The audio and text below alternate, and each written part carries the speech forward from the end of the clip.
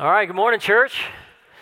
Good to see all of you here this morning, and any guests who are with us this morning joining us. It's a joy to have you here. We're going to study God's Word. I want to thank our live stream friends out there. We're going to study God's Word together. So if you would, open your Bible to Psalm 93. And we're going to finish up this little sort of mini-series that we've had in the book of Psalms these past few weeks, wrapping up with what does it look like for us to live a spiritually flourishing life in Christ, and how the Psalms direct us to this evergreen opportunity where we can always have leaves, always have fruit on the tree because we're planted in God's Word near the life-giving streams of His presence. So I hope that it's been encouraging to you already these past couple of weeks, and we're wrapping up with Doxology, the source of flourishing. It's a short text in Psalm 93, but there's a lot to get to. Before we read it, if you would join me, I'm going to lead us in prayer. Father, we thank you for our time of worship. We humble ourselves now before your self-revealing word. And we recognize we don't need hype. We don't need gimmicks. We don't need quick fixes. What we need is for your glory to shine out from the pages of your word, and for the Holy Spirit to bring truth home to our hearts so that we are transformed.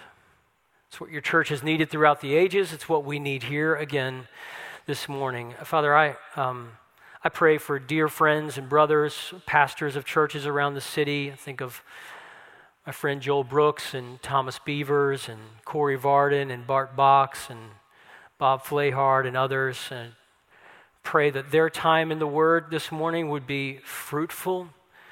Those congregations, those churches around our city would be built up in their faith this morning. You would bring great blessing and great strength to those bodies. And now, even as we turn our attention to your word, we pray the same for us, that you would make us strong by your word and by your Spirit here this morning. In Jesus' name, amen.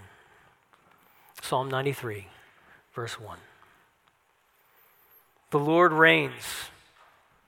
He is robed in majesty. The Lord is robed, enveloped in strength. The world is firmly established. It cannot be shaken. Your throne has been established from the beginning. You are from eternity. The floods have lifted up, Lord. The floods have lifted up their voice. The floods lift up their pounding waves. Greater than the roar of a huge torrent, the mighty breakers of the sea, the Lord on high is majestic. Lord, your testimonies are completely reliable. Holiness adorns your house for all the days to come. I think an interesting phenomenon probably that runs through history is that you don't have to tell the kids in the house where to run when they have nightmares, where to run when they're afraid. They know where the room is with the big people, right? They know where to find that room, and somehow when the nightmare comes, they just instinctively run in that direction. They push the door open or they're knocking on the door, right? We had an interesting experience. So I grew up at 5101 Elmwood Parkway for most of my childhood. It's just a little house in the suburbs on the western side of New Orleans. And when Paula and I got married, my mom was renting that house out. And after we got married, and about 10 years into our marriage, the house came available, and we bought the house that I grew up in. So now my kids are growing up in 5101 Elmwood Parkway on the west side of New Orleans, which the interesting thing was, when we were moving into the house, my first instinct was to go to my room, right? Which is not the one at the end of the hall. The one at the end of the hall, that's Dad's room. That's Dad and Mom's room. That's where they're at. But it's like, no, I get that room now, right? Which means that in the middle of the night, they're coming to the end of the hall, and I'm the one who's waking up. Paula, we're the ones who are being awakened in the middle of the same hall, but the change in roles in that particular context, right? Well, Psalm 93, it's basically telling, it has this purpose, this pastoral purpose. It's not simply to fill our heads with theology proper. It wants to ground us. It wants to make the believer secure. It wants to show Christians where to run when we're afraid. It wants to show us the direction to the room at the end of the hall where God is in all of his size and immensity and power and goodness. That's where he is in Psalm 93, saying, I'm going to open the door for you so that in the middle of the night when you're afraid, you know where to find the Lord. That's what Psalm 93 is doing. When sin gets the upper hand, when suffering closes in, Psalm 93 is here for us. It has that purpose for believers. So 3 truths that we see in this text that lead us to spiritual flourishing and security in the Lord, even in the midst of hardship. The first is this: the Lord reigns. The Lord reigns. Just look down in your text again, verse 1. The Lord reigns. So it front loads the big idea. The Lord reigns. He is robed in majesty. I love that idea of clothed in majesty. He is robed. He's enveloped in strength. The world is firmly established. It cannot be shaken. So notice something that I'm hoping we're going to take away from here in our notes. In Scripture, God's sovereignty doesn't lead to theological debates. It leads to worship. That's the function of how God's sovereignty is pressed in the pages of Scripture. You think about a classic text like Psalm 46. Psalm 46 is the God is our refuge and our strength, a very present help in time of need. It's a classic text for embattled people of God. It was the text that Martin Luther, when the heat was on in the 16th century and lives were on the line and people were dying and being martyred for their faith. And when the heat was on, Martin Luther would turn to Philip Melanchthon, his sidekick, and he would say, "Let us rise, Philip, and sing the 46th," which was their way of saying, in a moment like this, when it feels like the ground is shifting beneath us, what are we going to sing? We're going to sing, "Be still and know that I am God." And after that word of be still, it's not just be still, hey, just because I told you so. It grounds the stillness of the believer in the sovereignty of God. It says, be still and know that I am God.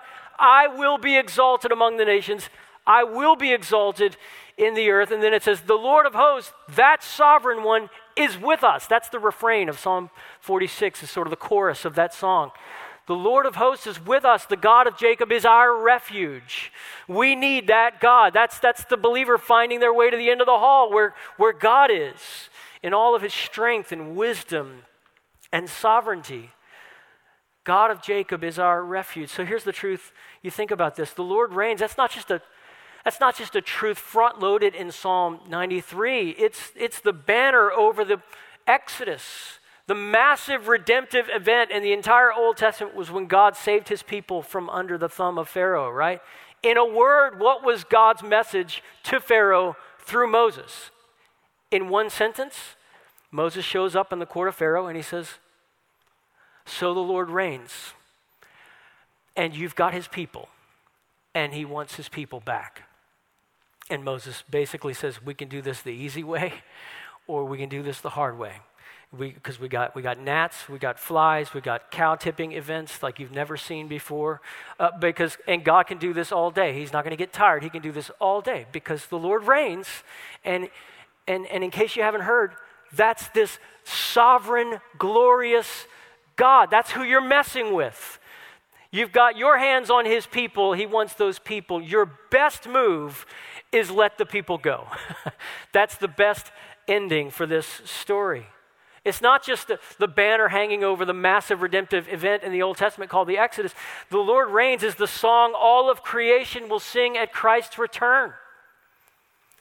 So as Christians, we know in the fullness of time, God sent his Son. The eternal Son of God became man, right? We celebrate that all throughout the month of December. We're going to think about the incarnation, the advent, the significance of Christ's arrival as Messiah. And we know the story, right? One of the earliest Christian hymns that was sung by the early church, and it's recorded and put inside Philippians chapter 2. The early church sang the story of the incarnation, but they didn't just sing about his descent into utter and abject humiliation. They sang about his ascent to cosmic exaltation on the other side. In case you're not familiar, here are the words from that great Christ hymn of the first century.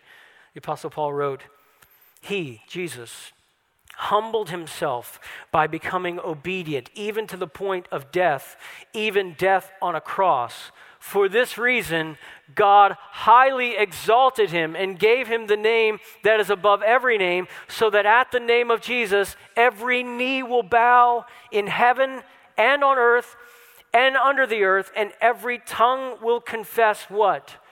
That Jesus Christ is Lord. That, friends, that is describing what happens on the most reverence-charged day in human history. When the curtain comes down on history as we know it, everyone will be on bended knee before the Lord Almighty, saying together in unison,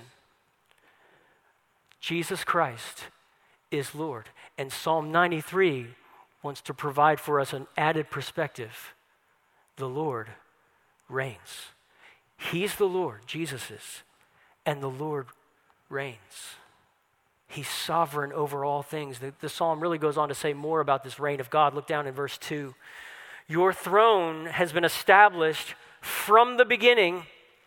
You are from eternity. So it's using this metaphor of God's sovereignty, which is the throne of God. Scripture talks about this throne. It tells us more and more about this throne. So what's the wellspring? What's the foundation? The wellspring by which God rules. Psalm 89:14. Righteousness and justice are the foundation of his throne. What's the reach of God's throne and God's rule? Psalm 103:19. The Lord has established his throne in heaven, and his kingdom rules over all. So that's the scope. It is a total scope. It is an absolute rule over all. And what's the endurance of God's throne? Psalm 45:6. Your throne, O God, is forever and ever. So in our text right here, in verse 2, when it says, your throne has been established from the beginning, you are from eternity. Put simply, the psalmist is saying, as long as God has been, God has reigned. In other words, his sovereignty is coextensive with his being. As long as he has existed, he has ruled, and he has existed forever. That's why he says, your throne is from of old. You are all the way back there from eternity. You think about what happens in books like Isaiah. Isaiah chapter 46.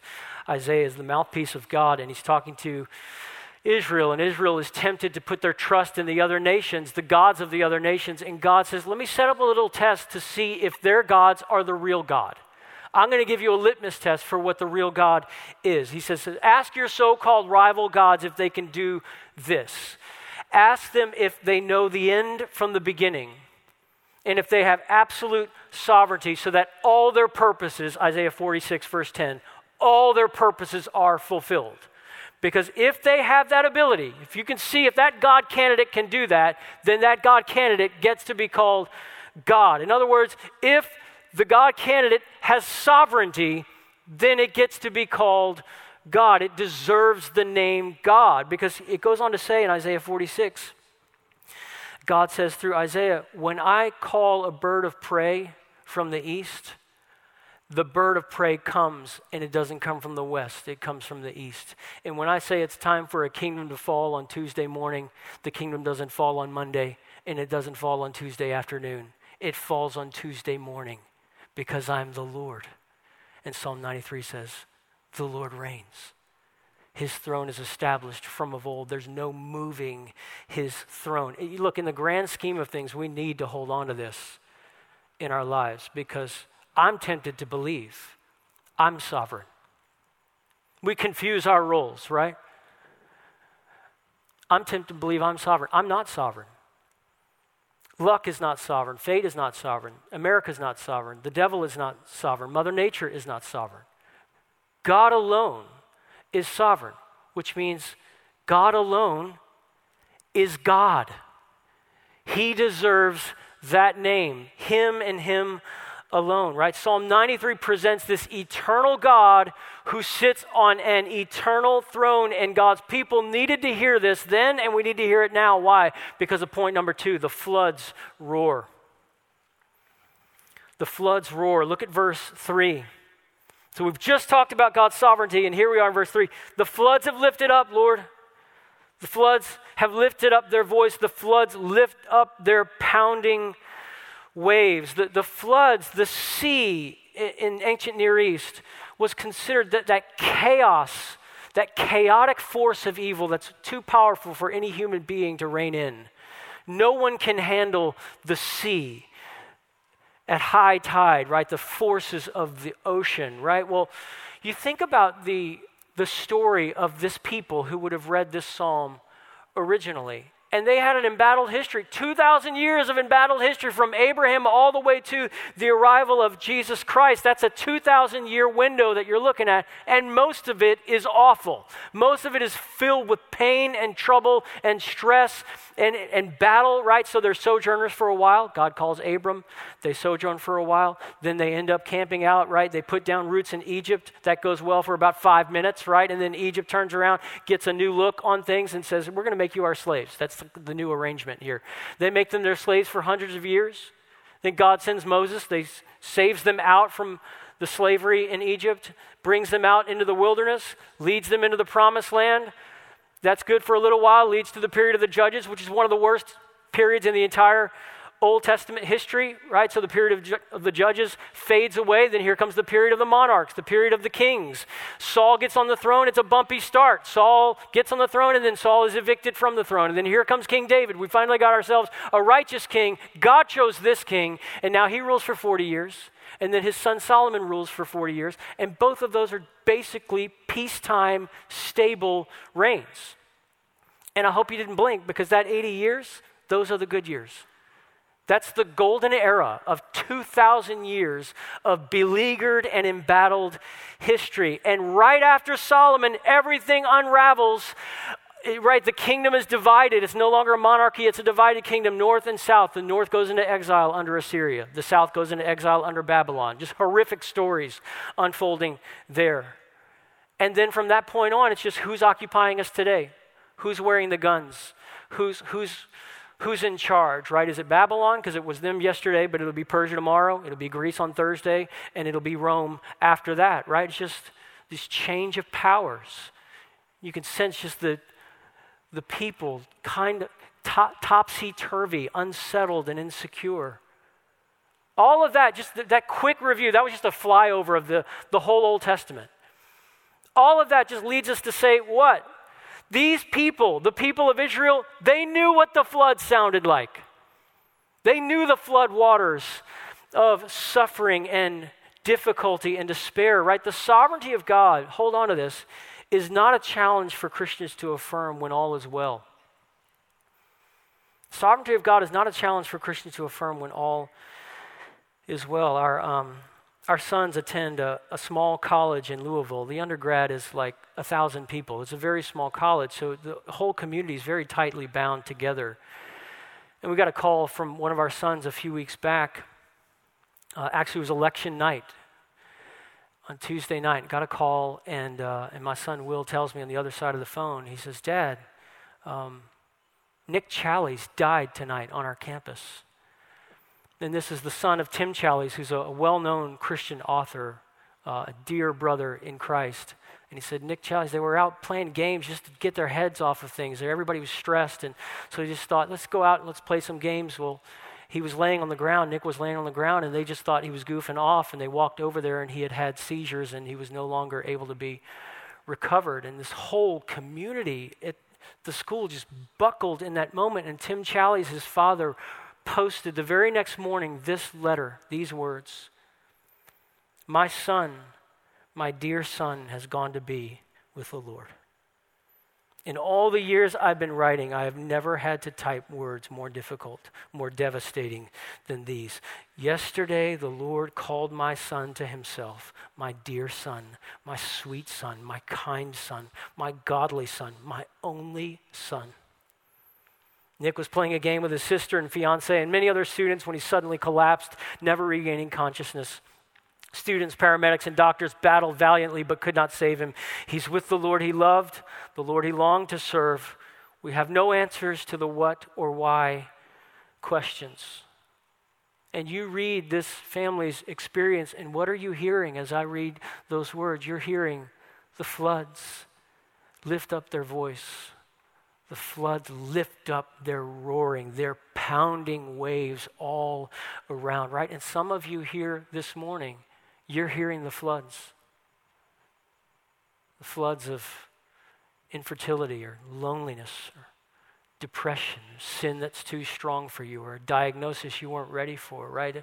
The floods have this way of surging into our lives unbidden, unsolicited, and here they are. And now what are we going to do? Because we're drowning, right? And we just feel this guilt and shame, and it's packed on us. Suffering is screaming in our ears, and God gives us a gift, and it's called Psalm 93. He says, I'm going to give you words to say.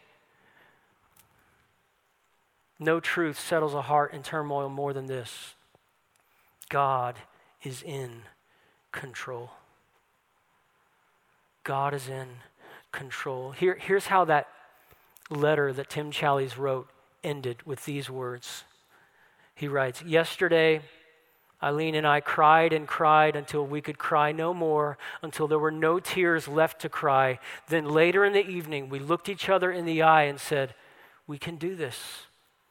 We don't want to do this, but we can do this. This sorrow, this grief, this devastation, because we know we don't have to do it in our own strength. We can do it like Christians, like a son and daughter of the Father who knows what it is to lose a son. So yeah, the floods are loud, the floods are tumultuous and noisy, but that's not the last word in this psalm. This psalm began with hope, then it talked about real pain in a real world, and then it's going to end with hope. The third point is this: the Lord is greater. The Lord is greater. Look at it with me. Verse 3, the floods have lifted up, Lord.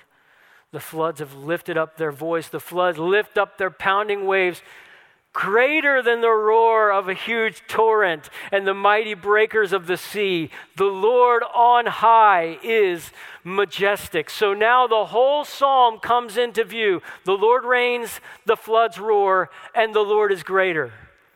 Mightier than the floods, mightier than the roar of the waves, the Lord on high is mighty. That's the gift that God is giving us in Psalm 93, the gift of security, feet grounded, feet on a rock in a topsy-turvy world, right? Let me just say something about the structure and organization of the book of Psalms as a whole. So these psalms that we have here, 150 psalms, they're arranged originally in 5 collections. They're sort of 5 mini hymnals that make up the big book of Psalms. So just to see that, flip back, hold your place here, flip back to Psalm 90. And you should see in your Bible an indication that says Book 4, which covers Psalm 90. That's a collection that involves Psalm 90 through Psalm 106. So that's our psalm. We are at the beginning, toward the beginning of Book 4, and this is, if you read them all in succession, this is where the dominant note and theme and tone of the Psalms begins to change. It begins to move from the minor key to the major key. There's lift in these Psalm 90s, moving into the Psalm 100s. So the Psalms are gathered, you got this in your notes, into 5 books in order to tell a story.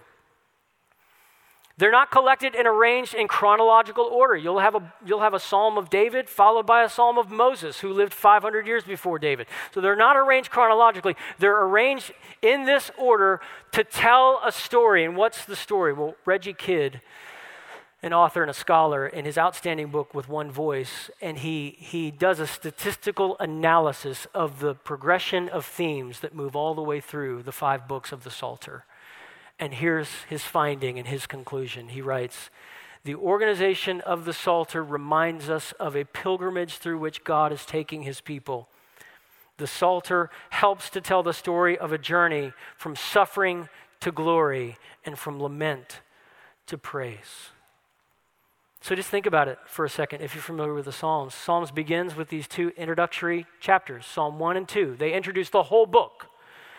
They fly over the entire book of 150 Psalms. And then you get to chapter 3, verse 1. And from that point all the way to the end, there's this progression. And the progression is this: gut-wrenching anguish gives way to global adoration. gut-wrenching anguish right there in chapter 3, verse 1 gives way to global adoration in the last verse of Psalm 150, right, where out come the trumpets and the horns and the cymbals, and everything that has breath is going to start praising him beginning now, right? There's this global song of praise heard around the world in the presence of God, his covenant people rejoicing in him. What's the source? How do you get your feet on a solid rock? What's the source of our flourishing in Christ? In Psalm 93, it's this: God is sovereign and he keeps his promises. Those are two massive bedrock truths. God is sovereign and he keeps his promises. Be comforted, verse 1 through 4, because God is sovereign. Be comforted, verse 5, because God will keep his promises. Look at verse 5. Lord, your testimonies are completely reliable. We can trust what you say. You have all the power and you never lie to your people. Your word is reliable. When COVID first hit, everybody was sent home. Schools are out, work is out, everybody's at home, everybody's cooped up at home, and we're all driving each other crazy, right? And one thing that I started to notice that was new at that time was if you walked outside, there were a lot more neighbors outside. Everybody decided, we're taking it outside. We're going to kill each other if we stay inside. We're going outside. And people just started going outside. Our son, Will, he grabbed his guitar one day and he went outside and he set up a blanket and he just started strumming the guitar and just singing quietly, these songs. And the next thing you know, the lady who lives next door, our neighbor, she comes out and she says, "Do you mind? Please don't stop." And she unfolds a blanket 30 feet away and she's just listening to him sing, right? Everybody's just doing strange things. We've never done that before, but it's happening now because everybody's trying to cope with a new reality. And one of our favorite artists, some of our favorite artists were all kind of, because their tours were down, they weren't going to be traveling anywhere, so they were still trying to get music out there and trying to encourage people. So one of our favorite artists is Ben Rector. And Ben Rector, on one day, he just walks over, he grabs his iPhone and he walks over to his piano. And he sits down and he records himself just playing very simply. Now, he can rock it. I mean, he's got all these skills and stuff, but all he does is just sits down and plays this familiar melody.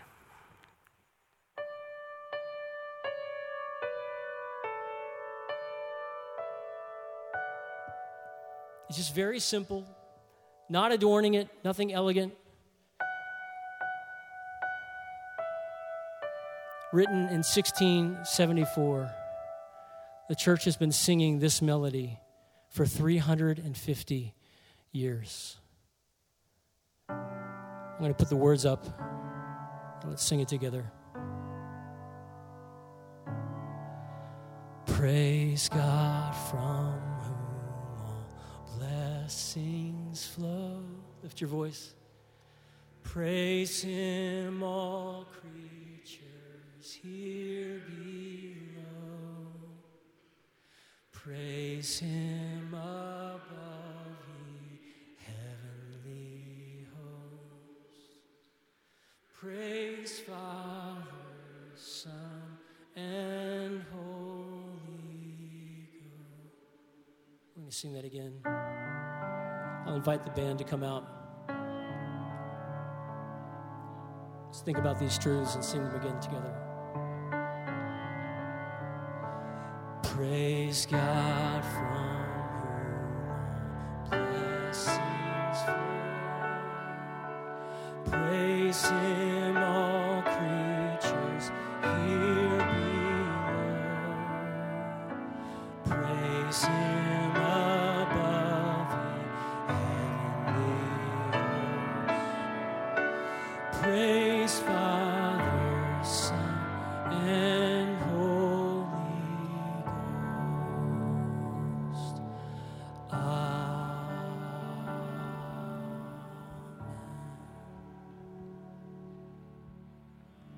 so why would the church sing that since 1674?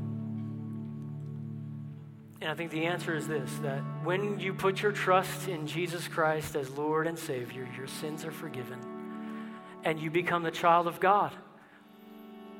And those words are reminding believers, and have been reminding believers for 350 years, that praise is the way we find ourselves to the end of the hall.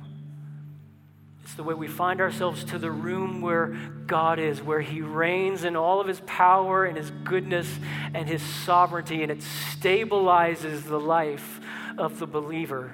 Look, think about this. A small God makes shaky believers, and a big God holds shaky believers.